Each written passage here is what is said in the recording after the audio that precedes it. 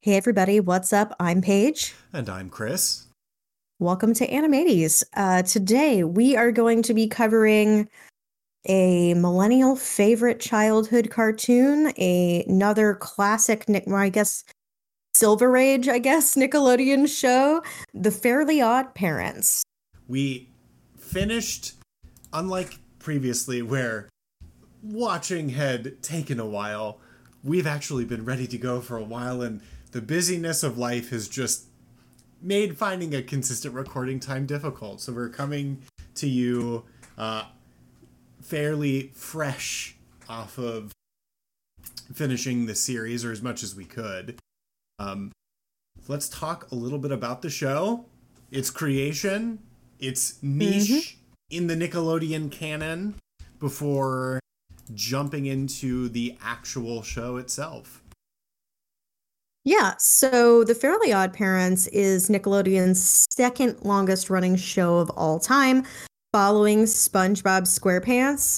And I think that it's another good example of just like Nickelodeon deciding to just perpetually drag like a reanimated corpse around like Disney World or something. Yes, you know? I'm so happy that that's the metaphor you use, because when I think of it, I'm just like, let it die. Just let it sleep. It's done. Let it rest. It's done its work. Yeah. But exactly, because it continued to go on until 2018, at which point Butch Hartman like completely left Nickelodeon, and that's why it went on. But it had an initial run of 6 seasons, before which they like were gonna cancel it, but then they just didn't at all. It wasn't ever off the air before it actually ended. So as I said, it was created by Butch Hartman. He was someone who was working at Cartoon Network on Dexter's Laboratory and Johnny Bravo, and Fred Seibert of Frederator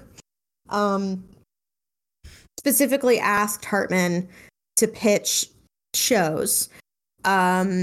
And after Johnny Bravo wrapped, Hartman did so, and he ended up creating The Fairly OddParents, which was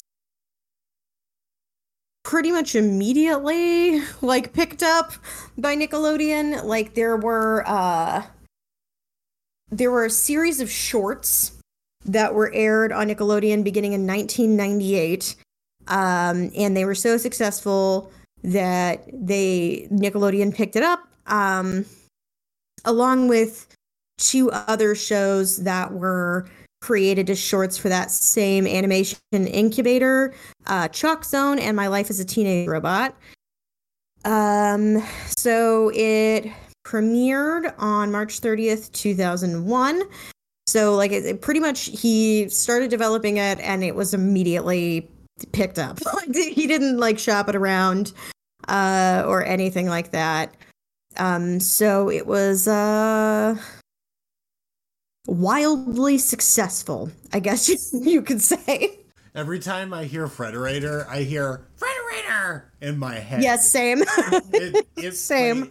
It's a screech just embedded in my neural structures. It's one of the production studios for like half of the cartoons I've ever watched in my life, you know? It's impossible. It's just like Bad Robot and a lot of shows on like cable TV. Yeah.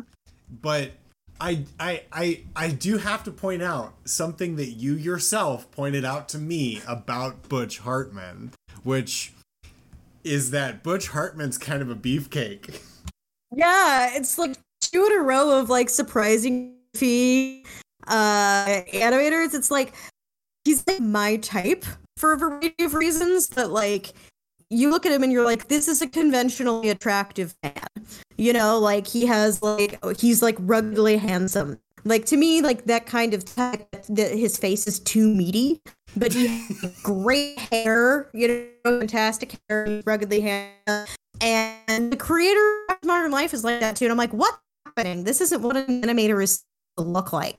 I'm used to animators looking like Thoroughfare Orman and Ward was like a hermit who came out of the woods to show you his drawings.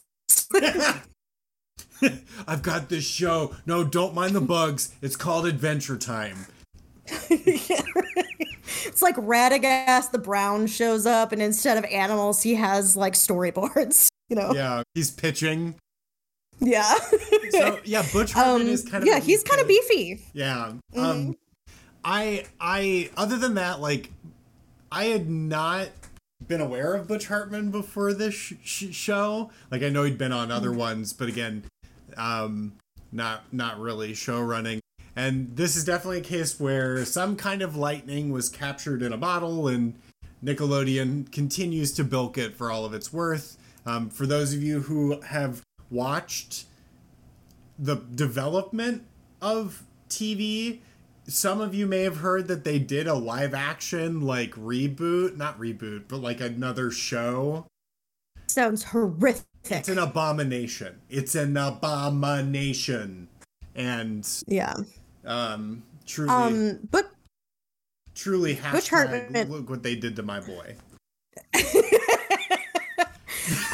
Butch Hartman, I feel like it's worth noting, also is the creator and showrunner of Danny Phantom, which I also was much shorter running, but it is I would argue, in terms of just like I don't know, I would argue that it is actually a better show. Fairly OddParents is a great show. This is in no way to denigrate Fairly OddParents, but I don't know if I'm confusing me liking it more with it being better, but like Danny Phantom's a friggin' great show.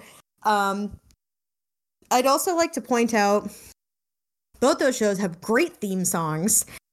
He did not write the Danny Phantom theme song, but Butch Hartman did write the Fairly OddParents theme song, as well as all of the other songs that appear in the Fairly OddParents, which I did not remember is a lot.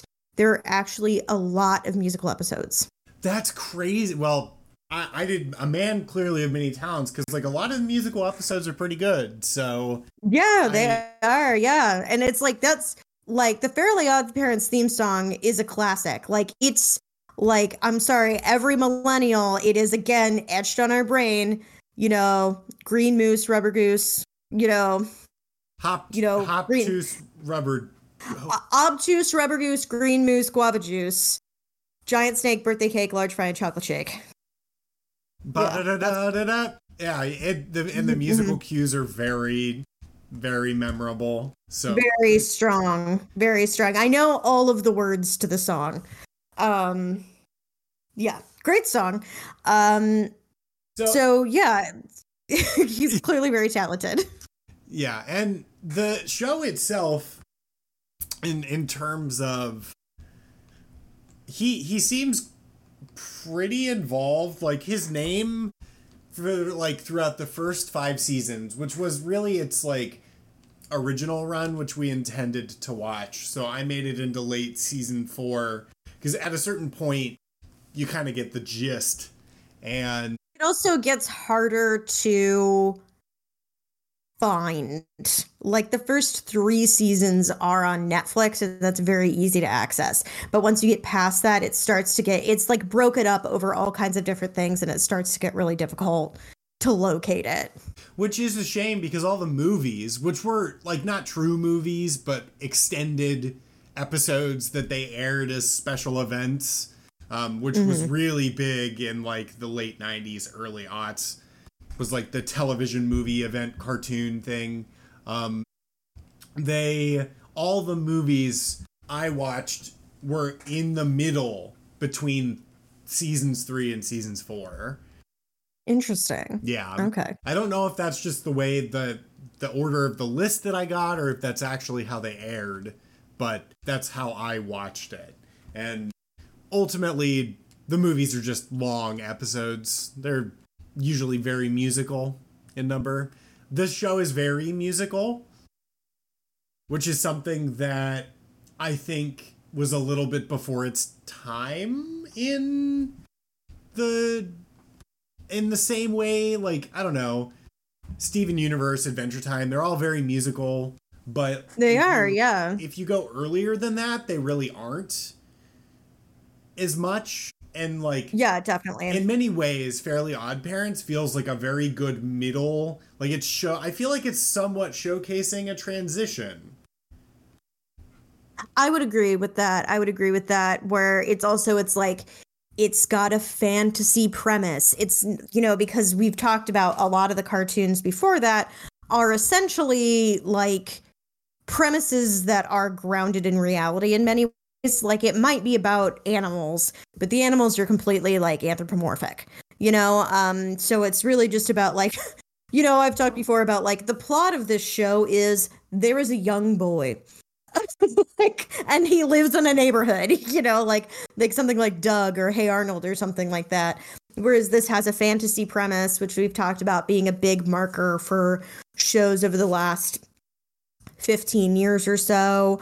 It has a lot of musical elements, which I actually did not remember, but I now see as being a really big, like presaging, a lot of other shows that were to come. But And it's still got that like syndicated or that like episodic yes, slapstick humor of the previous 10 years from this point. So right, it's got some stuff, but it maintains other stuff. Yes, I agree completely. So I will say it is just like completely stacked in terms of voice acting talent. This show, like, it's crazy.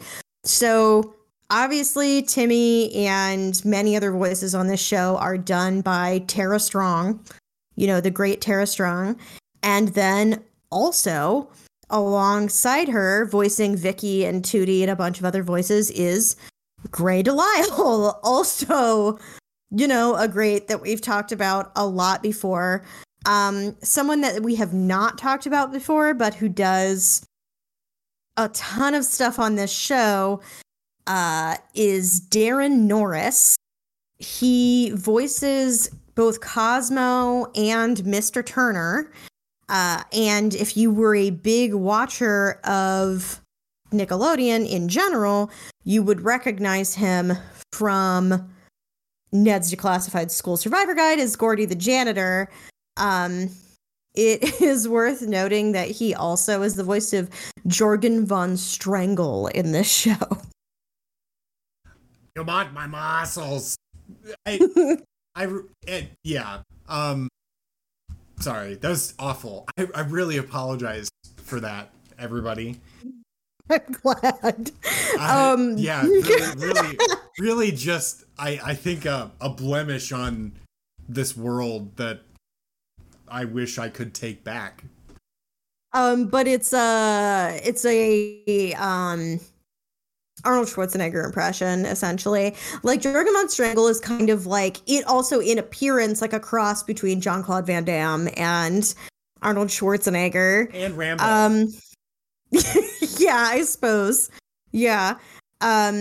So then Wanda is voiced, both Wanda and Mrs. Turner are voiced by Suzanne Blakesley, who is a voice actress and Broadway actress who also has done, in lots of Disney, in the modern iterations of adaptations of Sleeping Beauty and 101 Dalmatians, things like that. She's been lots of villainesses. She's been Maleficent. She's been Cruella de Vil. So she is obviously pretty talented and prolific, even though she may not be as well known as maybe some other people. And we also have, as we mentioned last time, because we were so shocked, Carlos Alazraqui, who was the voice of Rocco, in addition to being Deputy Garcia in Reno 911, doing the voice of Denzel Crocker, one of my favorite cartoon characters of all time. Also, weirdly, Frankie Muniz. Frankie Muniz is the voice of Timmy's friend, Chester McBadbag. So there you go. I have some things to say about Chester. I love Chester. So God, there's so much that I realized I had not remembered. Like, how do I put this? There's so much about this show that I think has entered into a couple of like sayings or styles of humor that I've had for a very long time, but I didn't realize that was the case until I started watching it again. And what's interesting is one thing I forgot is like they get a lot of like very famous guest stars to voice characters on the show. Like I think I was watching one of the movies and I messaged Paige and I'm like, fucking Alec Baldwin is voicing adult Timmy. The one that even as a child, like I knew was a famous person and I like understood why it was funny he was in that role. Was that the Crimson Chin, right? The comic book superhero with a gigantic chin is voiced by Jay Leno. And like, even as like a 10-year-old, I was like, oh yeah, Jay Leno, he's a famous guy. He has a great big chin. That's funny. Right? Or for me, it was Adam West. That was hilarious too. Yeah. Adam West voices Adam West voices himself, but Adam West in this show is also Catman, which is obviously a play on Batman, and it's really funny. It's hilarious. I was very sad to find that I did not get to any Catman episodes because I remember them being hysterical when I was a child. They are very funny because like it's all a play on how Adam West is basically insane, but Adam West is in on the joke and does a really good performance. So I think like Adam West just goes around saying to random people, I think you would be great to star alongside me in my movie. And he says, and everybody's like, he wouldn't say that to anybody else, would he? And he says it to like a janitor or a parking attendant. It's a very funny joke. But another one that I really enjoyed was Norm Macdonald voicing a genie. Oh man. And he's like a sassy monkey's paw genie, and it's a very funny episode, but Norm Macdonald does great. So yeah, the one that really killed me though was Chris Kirkpatrick. Chris Kirkpatrick, none of you will know probably, is the member of NSYNC whose name you did not know. And who is apparently, I researched him once this happened, the founder of NSYNC. Like, he's the one who started the whole thing, was Chris Kirkpatrick. And he is the voice of Chip Skylark. And I had no idea. I had no idea as a child that a member of NSYNC was the voice of Chip Skylark. I didn't either, so I learned something, actually. I do really like Ben Stein voices the show. He voices the Pixies, who are like the boring corporate versions of fairies. And does like Ben Stein he does his things so well. He's like, oh no, our evil plan has been defeated. No. Just does like a really good job. And the list goes on. Like Gene like Simmons, Gilbert Gottfried's in there, Rip, you know. Who's Gene Simmons? Like, I don't know. It may have been, I suspect it's from later seasons. Probably, yeah. So lots of like really would you say B-list celebrities? Is that I don't know how listing works. I would argue that some of these people are A-list celebrities. I would say that like Alec Baldwin, Jason Bateman, Brendan Fraser, like those are all people who have at some point been A-list celebrities. You know, like they're not like Brad Pitt or whatever, right? But like they're very famous people. They're household names. People know who those people are. And then you have, I would say, I don't know, like probably like A-. You know, I would argue that like you know, like Gene Simmons, Patrick Warburton, Tom Arnold, Dana Carvey, like Julie Chen, the news lady. Like, these are all people who are like, people definitely know who they are. You're not like seeing them on the red carpet, but like people for sure know who these people are. Like, no one would be like, who's that? Like, if you say Ben Stein, people are like, yes, I know who Ben Stein is, you know? Yeah. Yeah, for sure. I definitely don't know how those rating lists work at all. They're completely arbitrary. They're made up. Yeah, I figured that was the case. I mean, if it all it takes is being a household name, is Mr. Clean an A-list celebrity? Yes. Good. Okay, I like that the dude on the bottle of cleaning supplies is an A-list celebrity. It really tells you how the world works. So, there's obviously no big plot to discuss with Fairly OddParents. This, as our previous shows like Rocko's Modern Life, is just a series of vignettes, and there are some changes that might occur over the course of the show, but they're all sort of like disconnected and usually not really that big of a deal. So most of the most of the changes that happen that stick around are things that happen like at post revival. Like, the beginning of the revival is the introduction of the baby, which apparently that was wildly popular. Even as a kid, I was like, fuck this. I hate it when shows add a baby. Well, yeah, and okay, so like I suppose it helps to identify the sort of some of the history of the characters here, just so everybody remembers who everybody is, right? The main character is Timmy Turner, who's voiced by Tara Strong. Timmy has fairy godparents who grant him wishes. They're named Cosmo and Wanda. That's very funny. They're fairies. Wanda. And they wear crowns. They have wings. They have wands. Wands and wings, floaty crowny things. And it's really funny because they oftentimes refer them as like crowny things or hats, implying that they aren't actually crowns. But maybe that's just me reading too much into it. They grant Timmy wishes. They often go wrong. I have a lot to say about the system of magic they have is actually very interesting, but we'll come back to that. Timmy has his parents, mom and dad, whose names are Mom and Dad. Mom and Dad. They never get revealed. Like, he goes back in time on multiple occasions, meets the child version of his parents. They give him their name, but it's obscured by like a truck horn, and then they follow it up by saying, "But everyone just calls me Dad." Yeah, so Mom and Dad are Mom and Dad even when they're like 10.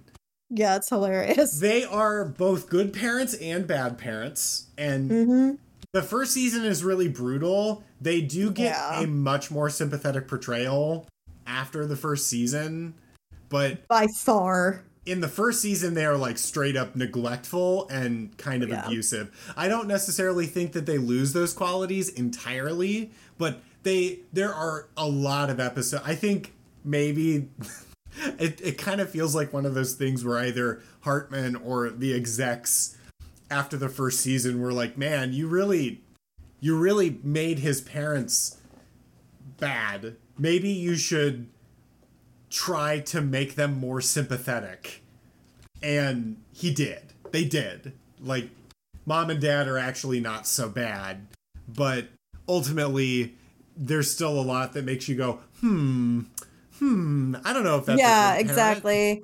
Yeah, and it's like, I think the most telling episode in season 2 is when Timmy wishes that like nobody cared about anything or something like that. And it's like destroying the world, and the way that he fixes it, and including like Wanda and like Cosmo and Wanda, they don't care. So the way that he ends up fixing it is by repeatedly putting himself in significant danger, and his parents, like, their love and concern for him is so powerful that they begin to care because they need to protect him. You know, it's actually really funny because it's like they like aren't wearing pants and they're like completely unshaven, and you know, the poofs that normally happen when Timmy wishes for things that they're poofing, they're like love, concern, and it's like they keep getting more like human beings again, and it poofs and it's like pants. So and Dad's wearing pants again. Okay, that episode also squicked me out as a child because that is the episode. Braided rope of armpit hair. Yeah, that's the episode where Mom hasn't shaved. And I'm not saying female body hair grosses me out. That's not what this is. Mom's armpit hair is so long that she's able to braid it and turn it into a hook shot. And it's really upsetting. Yeah, she's like, well, use my braided rope of armpit hair. It's really funny, but it's really gross. fucking gross. Yeah. So, yeah, that episode also is very interesting because the show's kind of like a time capsule because there's a monster in the sewer subplot and it's an alligator. And I don't know if you guys remember, but people used to talk all the time about the alligators that lived in the sewers. Is that not an urban legend anymore? Is there no longer an urban legend that alligators live in the sewers of New York City? I'm sure that people still tell that story, but it feels like that was like very high 90s. Okay. To me. It's like urban legends like that. Okay. So, yeah, that Mom and Dad, obviously the titular villain of the show is Vicky, the icky babysitter, who is voiced by Gray. This is the voice that next to Azula I most commonly associate with Gray Delisle is Vicky. Yeah, it's so harsh too. Like if there were ever times when I'm like, okay, I need a break from Fairly OddParents, it really is because Vicky's voice is so fucking grating. Yeah, and Vicky is evil. Like she tortures Timmy, she's greedy, she lies, she's a literal psychopath, I'd say. An actual psychopath, like diagnosable. Yeah, for sure. And yeah, definitely. It's later, one of the funny things that I really like about Vicky is that it is increasingly shown that she is a force for evil everywhere. That at first in the first season it's just like, oh, she's just mean to Timmy, but like she has installed shock bracelets on Timmy's friends. Her family is threatened to say good things about her at gunpoint. Like she tortures everybody. So yeah. she's very clearly just a psychopath. Mm-hmm. But she's the reason Timmy gets Cosmo and Wanda. And a point that's reiterated many times is that Timmy is often grateful to Vicky because he got fairy godparents because of them. Yeah. Speaking of fairy godparents, Denzel Crocker. The other villain of the show is Denzel Crocker, who believes in fairies. And we later learn it's Timmy's fault that he believes in fairies. Yeah. And he's crazy, but he's actually not crazy. Yeah, for sure. It's like, I remember, like, I got up that the episode that I've always remembered is in fact in season 3, and I did watch it. And even as a child, I was like, oh, this is really sad, actually. Because, like, he's Timmy's 4th grade teacher, or fifth grade teacher, and he is mean and nasty and takes pleasure in, like, torturing and humiliating children. And he's also obsessed to the point of, like, lunacy with fairy godparents and proving their existence, specifically because he thinks like Timmy has fairy godparents and that he can use Timmy to prove it, which is correct.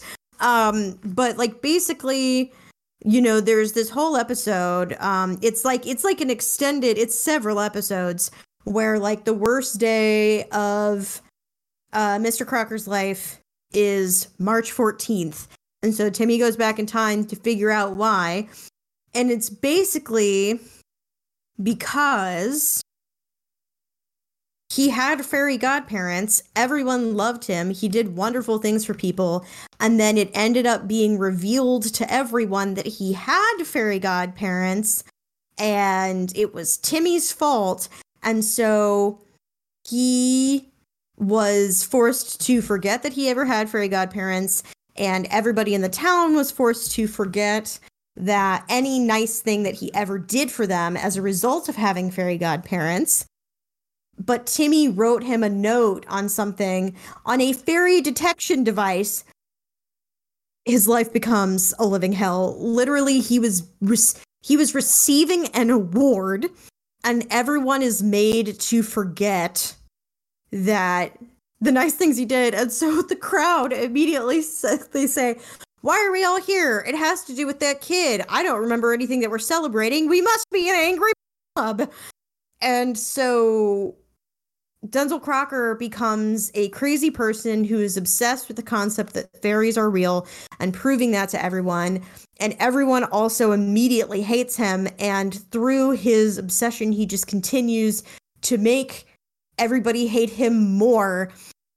And so his life is horrible, and it is 100% Timmy's fault. Yeah, it really feels like a blind spot of the show that they never really fix that, and Cosmo and Wanda fucked up real bad, which is not the first time that Cosmo and Wanda fuck up real bad. And it's heavily implied that it happens because they're high, because it's 1972. Dude, the 70s versions of Cosmo and Wanda look like hippies, and they're fucking great. It's 70s. Now, to be fair, these are two different parts of the 70s, but 70s Jorgen von Strangle is like a disco guy, which is fantastic. Yeah, so Crocker, but I hate to, like, I realize Crocker has a tragic backstory, but, like, at the same time, the show is so fanciful that I can still laugh at him. Yeah. Like, whenever he does Fairy Godparents, his body... It's so funny. Convulsed, and he's like, Timmy has Fairy Godparents! And he yells, and it's different every time. And there's one that really killed me because, like, it was just, like, so, like, each pose was so weird. And the one he ended in, he had his finger hooked in his own mouth and was, like, pulling his lip down.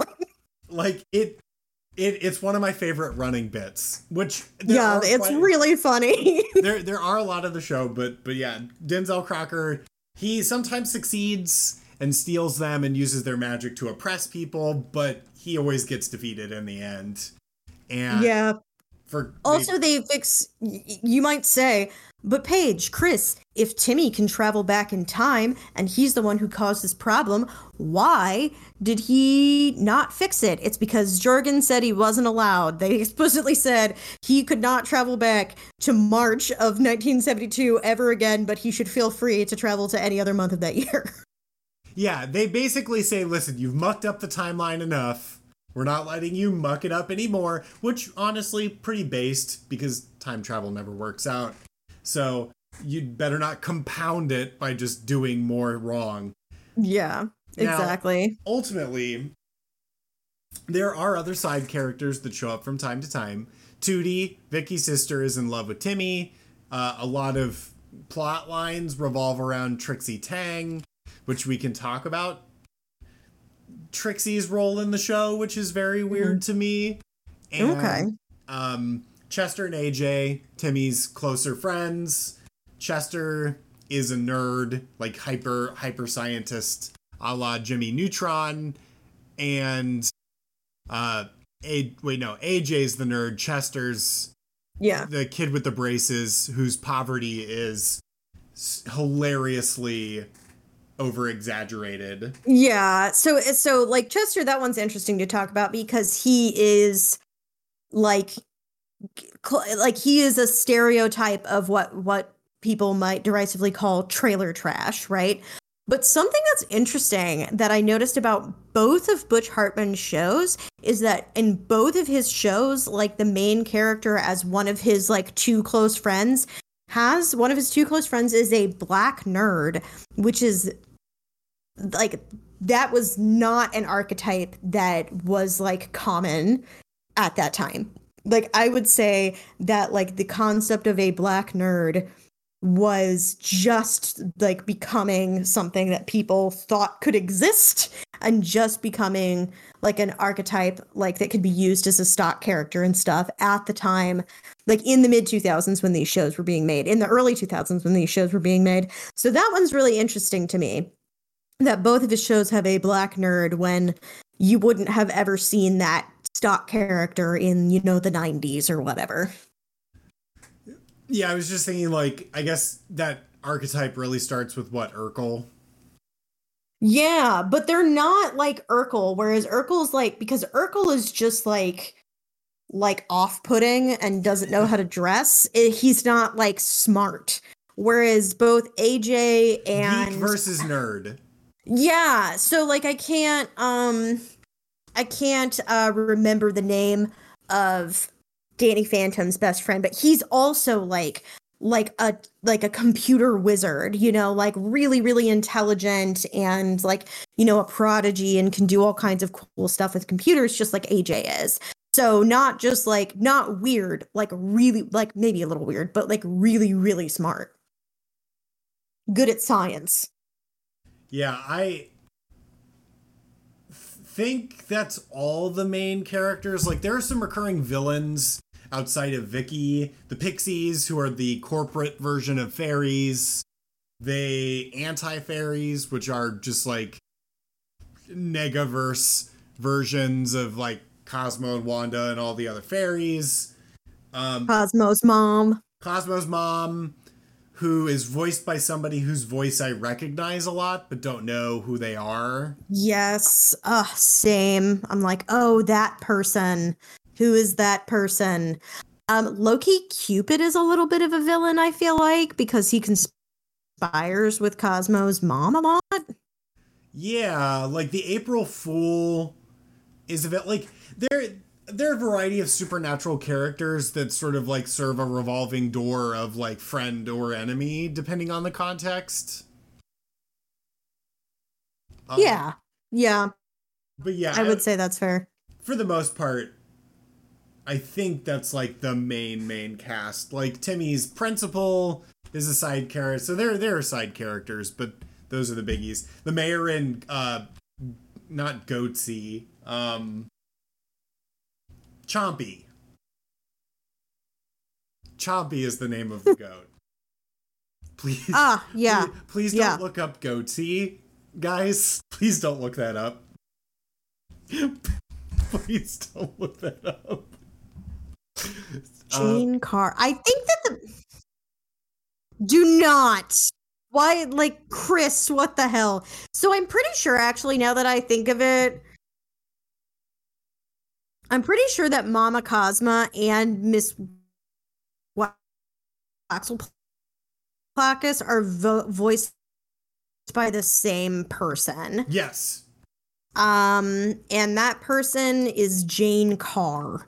Okay. You know what? Actually, she might not be the same person as. No, she's legitimately like an extremely posh English lady, so I don't think she's the same person as Miss Wax Placus. But yeah, she's she's what? She was no, sorry, different person, different Jane Carr. I was like, she was not born in 1909. There have been 2 British actresses named Jane Carr. Whoa. What? That's confusing. Yeah, I know. It's very confusing. Yeah, I almost freaked out.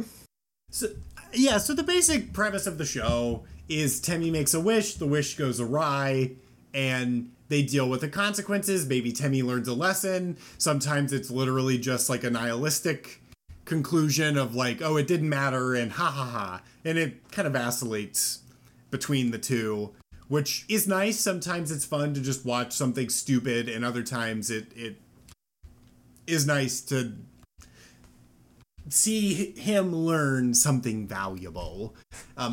Interestingly, I think the show says a lot about a particular kind of childhood and adults. It feels very much like that era when the internet was starting to become very popular, but wasn't affecting children in the same way. So people were still living somewhat of like a run around the neighborhood lifestyle, but there was also like the internet. Yeah. And yeah, I would say like a great running gag in the show is actually when people will catch on to that Timmy has something like really weird and specific. They'll ask him where he got it, and he would say, internet. And it's like that joke is very bound by time because it's a time where both Like people are like, oh yes, the internet is a place where you can get things and where you could get things that are really specific, but also that they like don't know enough about the internet that they could like look into that, and confirm. That's a perfect encapsulation of the time period the show was made. Yeah. 100%. And what's really funny is, okay, one time that gag evolves where Timmy's like, internet? And Dad is like, and where did you get that internet? Timmy owns the internet. Like, that, that, anyway, that joke is very funny. Dad is one of the funniest characters in the show. Like, That is hysterical. Cosmo and Dad are both idiots. Mm-hmm. And a lot of jokes stem from their particular brand of idiocy. Mm-hmm. But anyway, like, I feel like the show has a lot to say about being a child. Actually, I feel like I hate to do this. I feel like one way to see the show is like it says a lot about inferiority. Like it's very focused on feelings of weakness, which Sure. there's a psychoanalytic angle. Like one of the psychoanalysis, Alfred Adler was the dude who popularized ideas like inferiority complex and like overcompensation as a way to make oneself feel better for a weakness. Sure. It's not just about dick size, it could be about any perceived physical or mental weakness. And the show like focuses a lot on Timmy's feelings of power, like shifting between feeling weak and then overcompensating by making really crazy wishes. Yes, definitely. And I would say Timmy and his friends feel very inferior to the popular kids. Denzel Crocker feels inferior to everyone. Mr. Turner feels inferior to Dinkelberg. Like a lot of people, you don't so much get that with women, except for what's her name, Veronica, like Trixie Tang's best friend. We get some insight into her. She clearly does feel inferior. But with women, you don't really get so much that they, have issues or feel inferior. But almost all of the male characters have some kind of plot line or issue around feeling inferior. Yeah. Yeah. I didn't even realize with the women part, because, yeah, like, I think the women are generally pretty confident. I would say so, yeah. They're generally pretty confident and competent. Yeah, Wanda is sort of the exemplar. It does unfortunately mean the show falls into the nag archetype really easily. Yes. Because I feel like if you have competent women in a comedy show, it's very likely they'll end up being nags. Yeah. By the like stereotypical male version, like definition. So that is unfortunate, but she's always proven right. So yes. I feel like, yeah, they're like, she's a nag, but she's hyper competent and correct. And at the end of the day, she's the only thing that keeps Cosmo from wishing himself into a new ice age. Like, Cosmo is down to clown. He's a ride or die with just stupid ideas. And that's where half the fun of the show comes from. So, I feel like hyper competent women, lots of male inferiority. I feel like it does say something about the nature of parent and child relationships. Sometimes those things are pretty brutal. For example, like Timmy's parents, I feel like from the perspective of a child, we kind of see parents who want to have a life and have a child. And it shows that that's very difficult and that you can harm your children by dumping them with people. And like the nature that parents don't trust their children when their children try to tell them something's wrong. Yes, very much.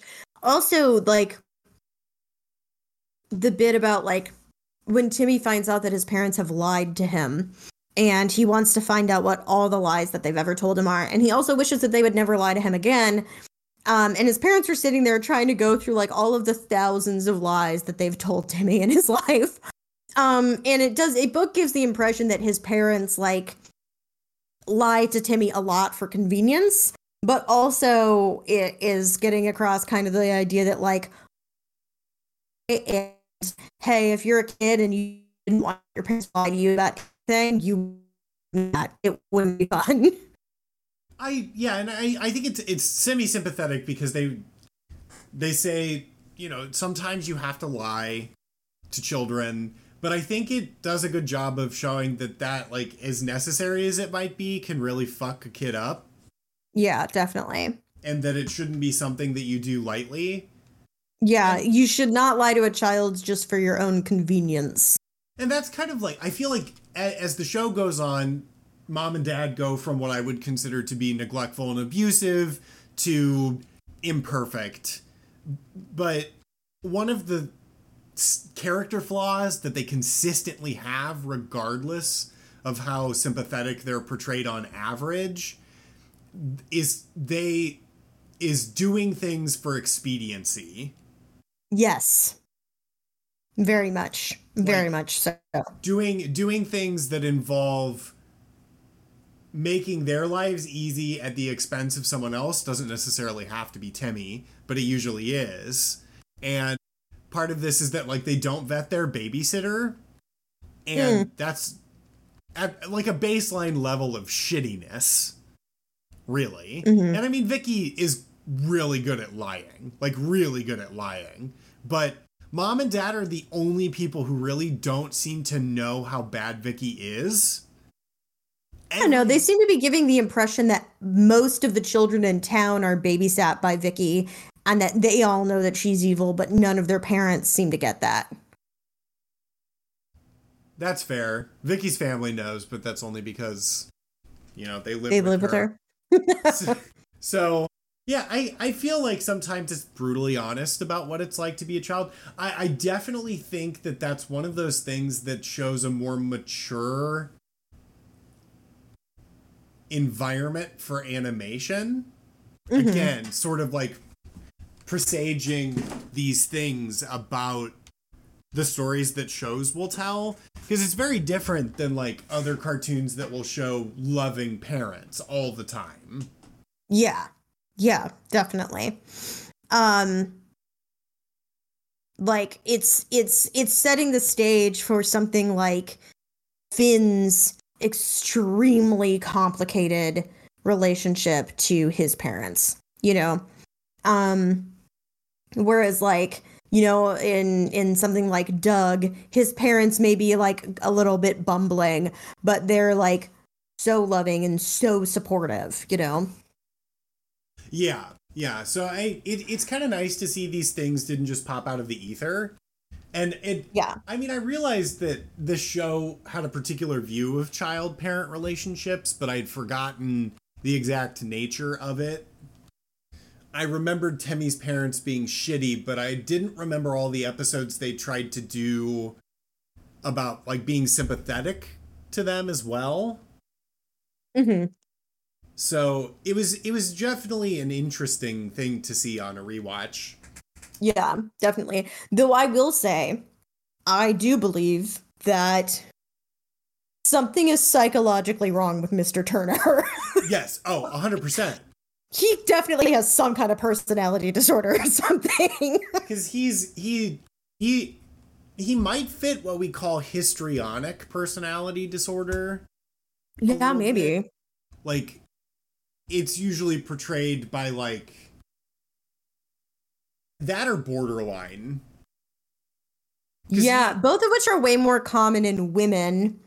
But like you could see like some of the stuff he does being how those disorders might present in men. You know, interestingly, he takes on a number of traditionally feminine roles. He cleans. He is very concerned with like the decoration of his home. He squeals a lot as He a does. It's really funny. as like he squeals and he faints a lot. Hmm. So he does things I would expect to see them do with a female character more.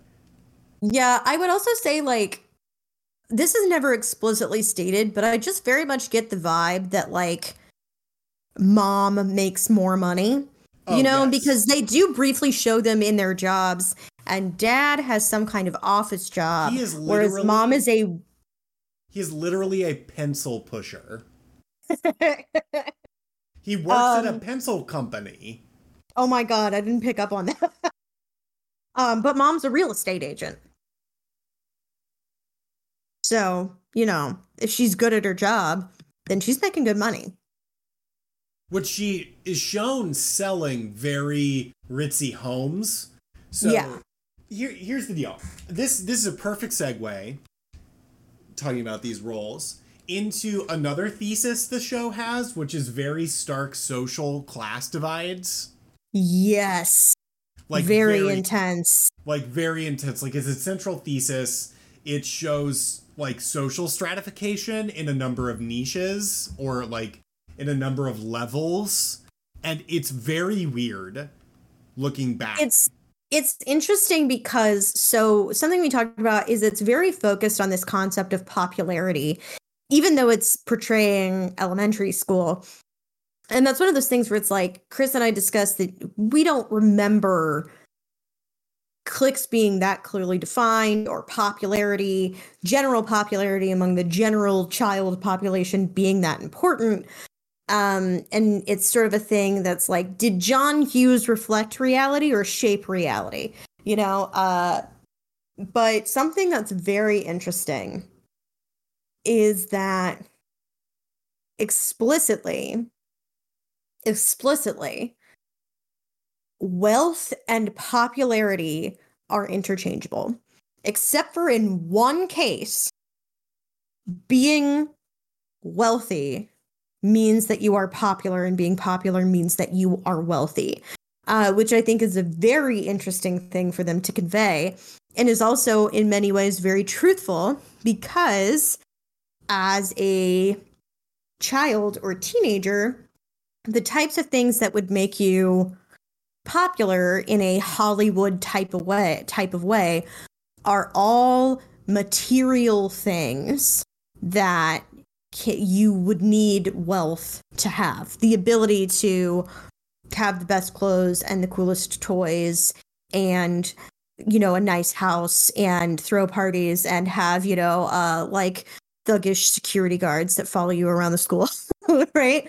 So that's very like, and I don't necessarily know that it was true to the reality that I experienced growing up, but it seems like it may have been somewhat true to reality that people experienced growing up in maybe the 80s. The Well, idea that, like the ability to be well liked was sometimes dictated by access to material goods. yeah, I feel like to some extent the show exaggerates things from a child's perspective. Yes. So the power and the of a babysitter is one of those Hmm. things that is exaggerated in the show, because that's kind of what it would look like to a child. So a part of me wonders if this is a situation where they're not necessarily saying the world is this, but like this is how the world feels to a kid. Sure. Like and popularity is a big one, and it's interesting that you like interchange it with this, because like it doesn't always track. AJ's family is very well off, and he's a That's true. genius, but Hmm. he's socially at school a part of the second class. Yeah, because you reach a point where, social, like, your ability to read and replicate certain types of social cues um can overstep, like what having access to material goods can get you. Like, for example, there's a whole episode where Timmy finds out that Trixie Tang likes boy stuff. She likes comic books and like frogs and shit like that. but she's a very pretty girl and she's a very popular girl. She's a very wealthy girl, and she has an instinctual understanding of the idea that failing to conform to certain social expectations will negatively affect her social position in a way that no amount of wealth could make up for. And I also think there's another character, Remy Bucks Aplenty, where it also conveys the idea that, like, but you can also be too wealthy. You can be so wealthy that it is alienating from everyone around you, right? Yeah, and I think to some extent, like, Trixie and her cronies are not Remy Bucks Aplenty rich. Yeah, clearly not. Like, They are, I would say outside of the exaggeration for childhood's sake, I would say they're probably upper middle class. Yeah, I think Trixie Tang's family, they probably go between 500,000 and like $1 million in income. Okay, so that's more, to me, that is wealthy, but not ultra wealthy. Yeah, and I think like Remy Bucks Aplenty's parents are multimillionaires. Yeah, even billionaires, maybe. Yeah. They talk about buying islands and like sniffing. Yeah, exactly. Like, yeah, so Remy Bucks Aplenty is very clearly a play on Richie Rich. Yes. So that level of wealth, which is extreme. And yeah. Timmy himself is like, Timmy is the ideal, and I'm air quoting here, the ideal middle class, unquote. Yes. Like yes. the bourgeois. His like family classic lives. Bourgeois. Yeah, his family lives in a well-maintained 2-story home in a suburban neighborhood. They have the time and wealth to spend time like caring about and working on their lawn. And they have like definitely the money, like they definitely have the money to buy Timmy. Some of the nice things that Timmy has were in fact purchased for him by his parents and not things that he wished for. You know, he is not poor. He's not rich, but he's like quote unquote normal, you know? Yeah, and Chester's poverty is also exaggerated. His dad lives with a bag on his head. He's the only single father we see in the show. Which, like, talk about inferiority, by the way. Yeah, like his dad, interesting we circle back to that, because his dad used to be a race car driver and baseball player. And he did so bad that he wears a bag over his head in shame. So again, inferiority is a big theme, but his dad is, they eat possum and they talk about like bushmeat and all this like really low class associated stuff. And Chester's a good kid. He's funny, but sometimes it feels, I'm just like, is this really what poverty looked like to you, Butch Hartman? Yeah, it's one of those things where it's like, and it's also like, okay, so remember that this show premiered more than 20 years ago, right? So it's like even now, like being like quote like white trash or trailer trash is like a type of like person or cultural position that it's still acceptable to like make fun of or even be like openly nasty about, because there's this perception of like, you know, well, they don't have, you know, none of the things that keep other people down are affecting them. You know, there's no racial bias or whatever. So, you know, it's it can be like, isn't it ridiculous that these people like live in these rundown trailers and like eat squirrel and shit? Whereas like, in a way, like some of the things that they show Chester's family doing, like, yeah, it can be funny, but also like that kind of poverty is very real and it's not funny at all, you know? Let us not forget that class conflict, you know. Yeah, making fun of definitely. them because they're poor because they're white is like classic. Let's it's not okay to pick on poor people, regardless of their station. Like, Yeah, and that's the thing is like someone like it's like, like a lot of my extended family still lives in Appalachia, and even some extended family who doesn't live in Appalachia are just of a lower socioeconomic status, and many of them do live in trailers.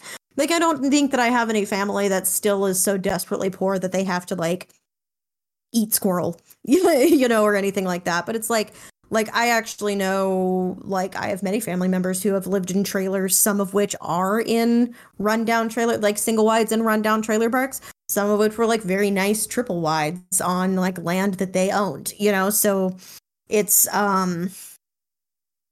it's something that it's like that was very, very acceptable when this show premiered, and I think it's becoming much less acceptable now. but still, it like I bet most people would feel comfortable of making fun of white trash, quote unquote. Absolutely. Even the fact of like saying something like white trash or trailer trash. Right, Absolutely. Like, yeah, I feel like that is an acceptable target group still to this day. Absolutely, Never for forget sure. that you're fundamentally making fun of poverty when you do that. So, Yep, absolutely. Yeah, so that's one of those things where it's like there are moments with Chester that are funny, but also it's just kind of like uncomfortable a lot of the time. yeah, like this show. It straddles between being mean spirited and not being mean spirited, and Chester definitely feels more mean spirited. Yes. Or a situation does. Yeah. So the last thing I want to talk about, because I feel like it really deserves attention as a fantasy fan, and one thing that I really appreciated that I think the show does that I didn't remember it doing, is that the show makes fairies more like the Fae than the Cinderella version of a godparent. Okay. So, like, let me explain what I mean by that in case you're not aware, right? Like, fairies come from Celtic, it's Anglo-Saxon, Germanic. Generally, yeah, I would say that like you could say they're like Germano-Celtic. The lore about, the fair folk is probably much more developed in Celtic cultures, but it does absolutely exist in certain forms in various Germanic cultures like elves and stuff like that. But probably what you're about to identify related to the Fae is probably most influenced by specifically Irish mythos surrounding the Sidhe. I suspect that you're correct. Because, the Fae are tricksters. Not categorically. I mean, sort of categorically. It depends. They're like a whole different group of creatures that are magical and pickish, I guess is the word. It's like puckish, I think. Puckish. Yeah. It's like the fair folk or the hidden folk in all of these like Germano-Celtic traditions are the characteristic that they all share at a base level and that you could use to describe all of them is that they are humans, but better in every conceivable way. And because of that, they also do not have a human sense of morality. Yeah, and I feel like Puck from A Midsummer Night's Dream is sort of like one of the modern depictions people would recognize. Yeah. Of this popularized, like the idea of like, what does he do? He runs around causing mischief that is ultimately to teach kind of a lesson, but mostly because it amuses him. Mm-hmm. So that's sort of like one of the biggest things. Like the Fae are meant sort of like as like it's a mix of those myths where it's like awe and horror and respect and fear, like all of and like eldritch things all wrapped up in one. So like these beings are dangerous, oftentimes malicious. At best, they will not care about you in the way that humans care about each other, and they have a lot of rules, like a lot of really weird esoteric rules, like the legend of I think it's elves, or gnomes that if you throw salt in front of them, they have to stop and count all the grains of salt. Yes, yes, that's a specific type of I think it's some like one of the types of little people in Europe, like several of the types of little people have that myth, or like stuff like with the She in Ireland, like you can go like hang out with them in their realm and like party with them, but if you eat or drink anything, you have to stay forever. So you can hang out with them, but you can't eat or drink, or else you'll never be able to come back to the human world.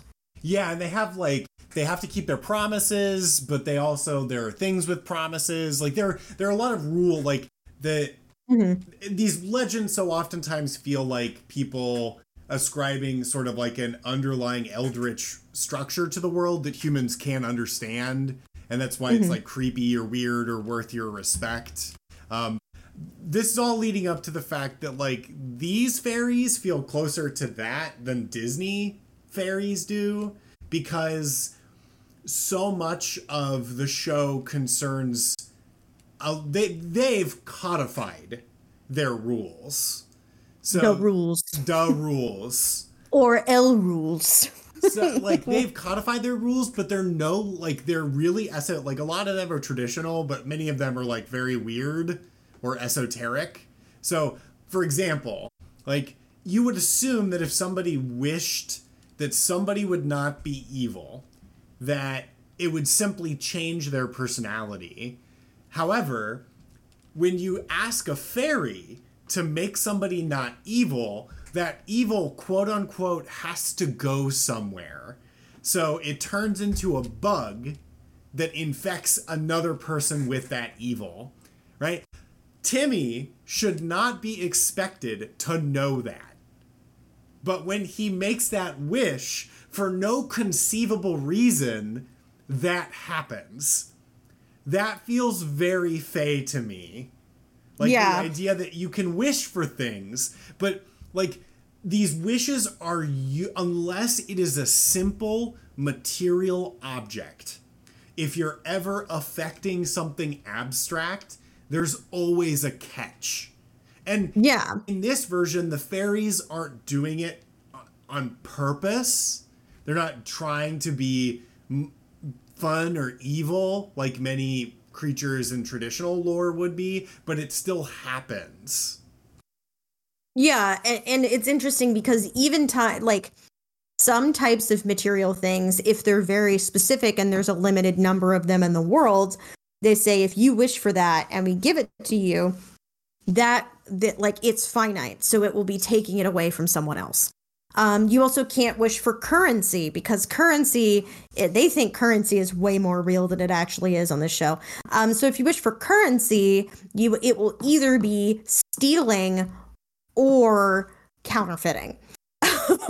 So you can't wish for that. You cannot use magic to help you win any competitions. You cannot use magic to interfere with true love.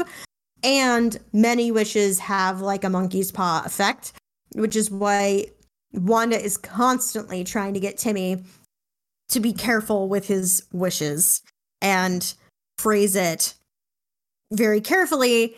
And he often doesn't do that. And there are times where even Cosmo is like, Timmy will wish for something and they'll look at each other and like with this look like, oh God, this is going to be really fucked up. But they also have to grant his wishes. If he ever says, I wish, they have to do it. Well, and in a similar fashion to the way in which like I'm talking about like all this like complicated fairy stuff, is also the idea that like losing your fairy is very traumatic and people don't remember it, but it's really easy to lose your fairies. And it feels like this group of eldritch beings with magic gives this magic to children and then doesn't provide them any guardrails. Like the rules are maybe supposed to be that, but they're very bad at it. And like children can lose their fairies or affect the timeline or do all of these things that the fairies, they just want to have fun, which is, again, very Fae. Like, they just want to be amused, do this thing that they enjoy. And these fairies just happen to enjoy granting wishes to downtrodden children that could ruin their lives. So I think it's great.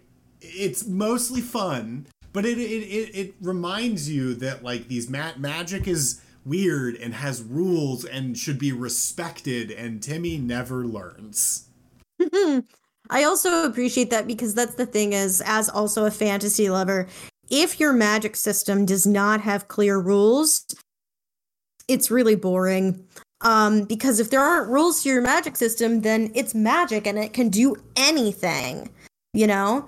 That's like one of the most baffling accomplishments of noted transphobe J.K. Rowling in her Harry Potter series is that it managed to be a really, like, good, fascinating series where the magic was fun and worked, where there were never any clearly articulated rules to that magic system. I've read that series like 18 times, and to this day, I could not tell you what magic can and cannot do in Harry Potter. Yeah, I get the sense that, like, you have a rough metaphysics that, like, magic is their will manifesting in the universe, but past that, like, it feels like, yeah, what can't magic do? Exactly. Whereas, like, something like, one of the most fun things for me as a teenager about reading the Aragon series is that not only were the rules of magic clearly articulated, but many of the dilemmas that the main character faced had to do with the rules of magic. That, you know, once he learned to do magic, it did not just solve all the problems. In fact, it created more problems. And that's kind of the whole premise of the Fairly OddParents, that it's better for him to have these fairies than to not have them. But all of the problems are always related to him, like, fucking something up by not being careful enough with his wish. Literally, the whole premise of the show is be careful what you wish for. Which, I mean, the reverse is that Timmy is a brave child that wants, and he thrashes about, and he tries things, and that's inspiring. He takes swings. He does. Tim is an interesting character, actually. Like, he swings for the fences, but so often he wishes in frustration or anger, which he's 10. Of course he does. What do you fucking expect? He's a child. You've given relatively limitless asterisk magic to a 10-year-old. Yeah. And when things get the most fucked up, it's because he wished in frustration. It's when he wished for absolute silence, right? Yeah, or super anything. Oh my god, favorite running bits of the show.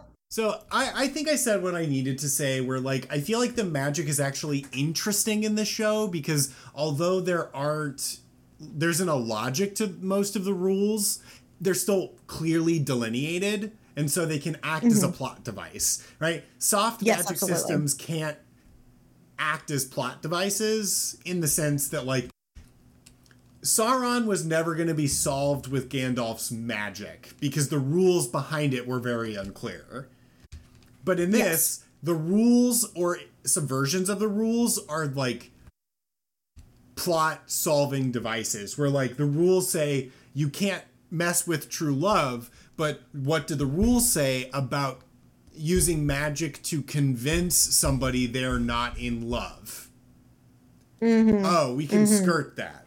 So, like, that's partially what I found so interesting about. And they never run out of cool premises. Like, they don't. Yeah, Butch Hartman, like, has gone on record to say, like, what's so great about making the show about magic is that there's almost too many possibilities. The show writes itself and the challenge is narrowing it down. So I feel like that's one of its abilities to stay, like, its staying power comes from that premise. And I mean, they've got a very clearly delineated relationship triangle between Cosmo, Wanda, and Timmy that is always fun. Yeah, definitely. I would say, like, so there are definitely, like, just to really quick highlight a couple of running, like a couple of running gags, like stuff that was really funny. Multiple times, Wanda's ex, Wandissimo, turns Cosmo into a turtle, but that has Cosmo's head still. And like like Cosmo's just trying to walk really slowly to get his wand and like threatening Wandissimo, and it's very funny. Timmy's dad will often there's an episode where Timmy, like, dad has a bunch of trophies, but he doesn't have one trophy, and he says, and this is where I would keep my so-and-so trophy if I had one. If I had one is a running gag that appears in multiple episodes all about dad. Like, yeah, definitely. this is where I would keep my other child if I had one. Very funny.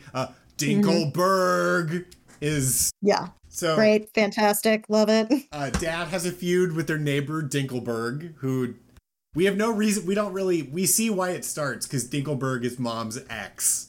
But other than that, it's sort of just like a funny traditional suburban feud style thing. What else? Super toilet. Super toilet. Super anything wishes are a very big sticking point of the show because super things, quote unquote, cannot be affected by magic. So once they create a super toilet, they can't wish it away. So super toilet traumatizes Cosmo, and it gets brought up multiple times where just saying super toilet will make Cosmo suck his thumb. Yeah, and by the way, that like super toilet does not occur within the bounds of the show, within the timeline of the show.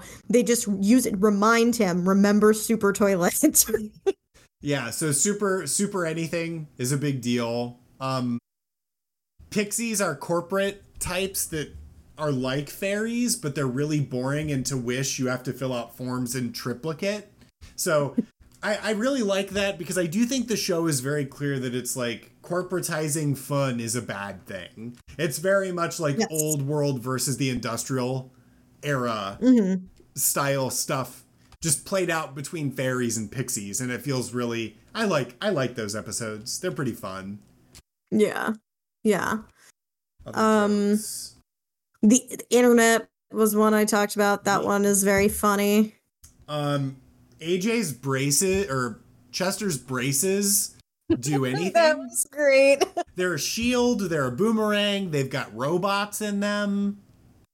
That one episode where his braces, like, it's the skate park episode where his braces just become more and more, like, dramatic. Like, at one point he has, like, a whole swing set on his braces.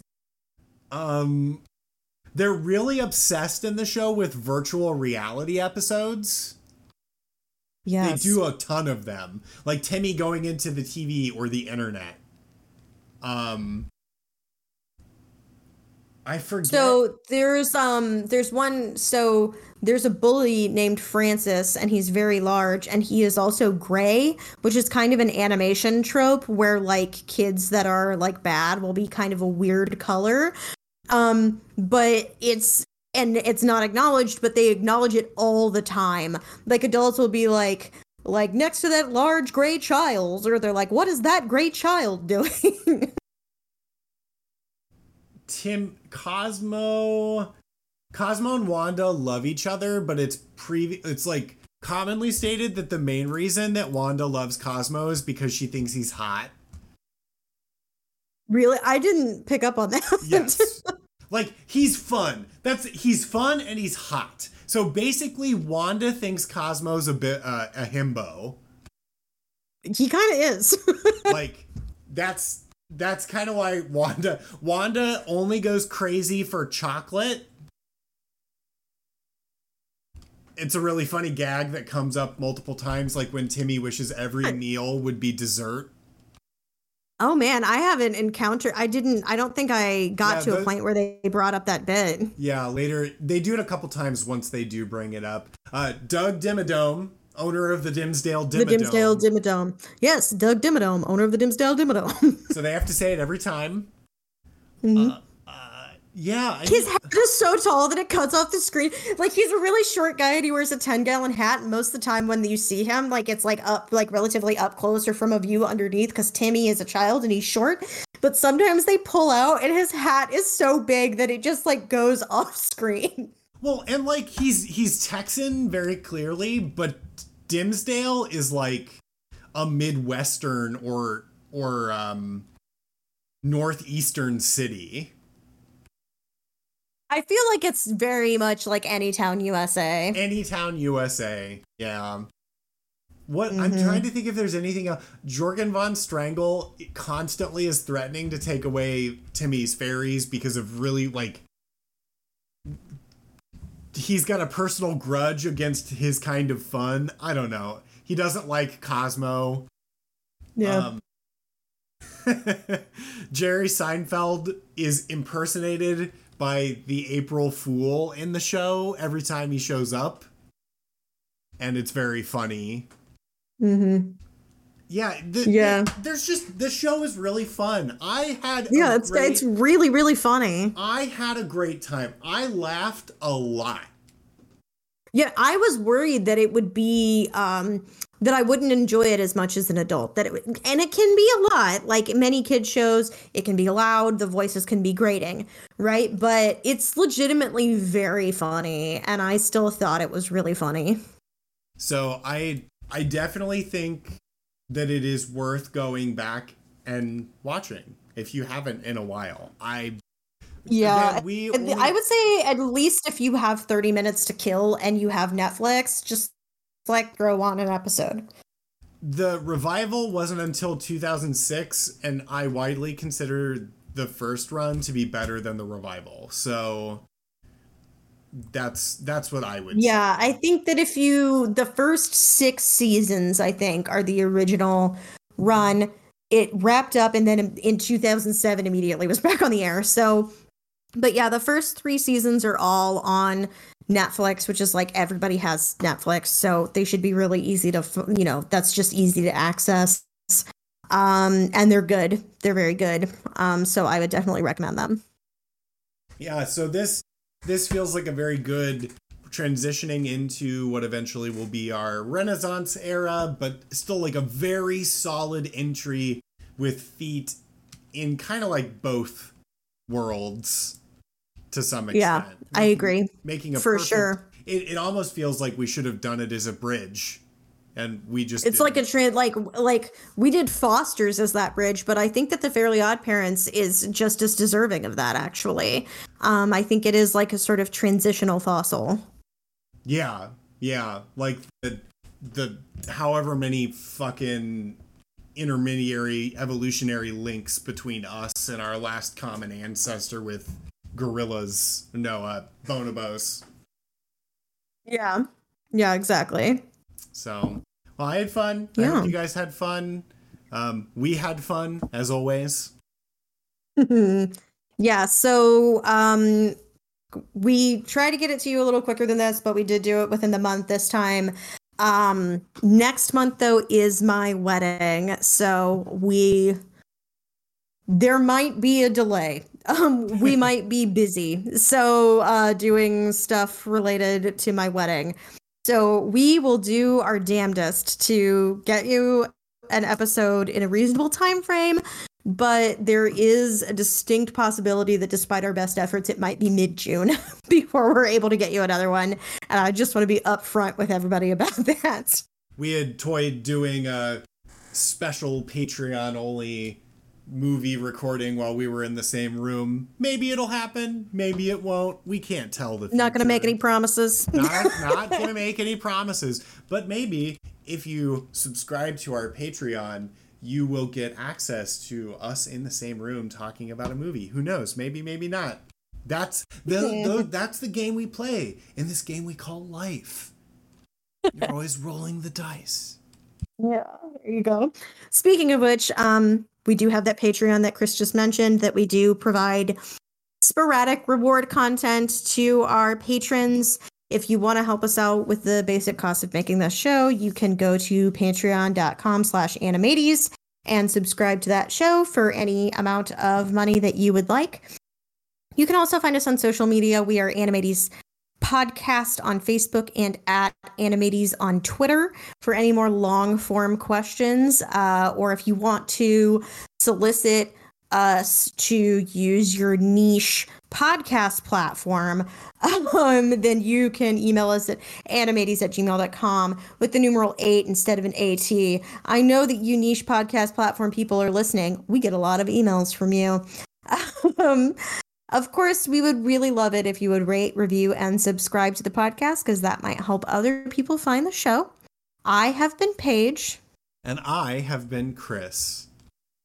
Thanks as always for listening to Animateys.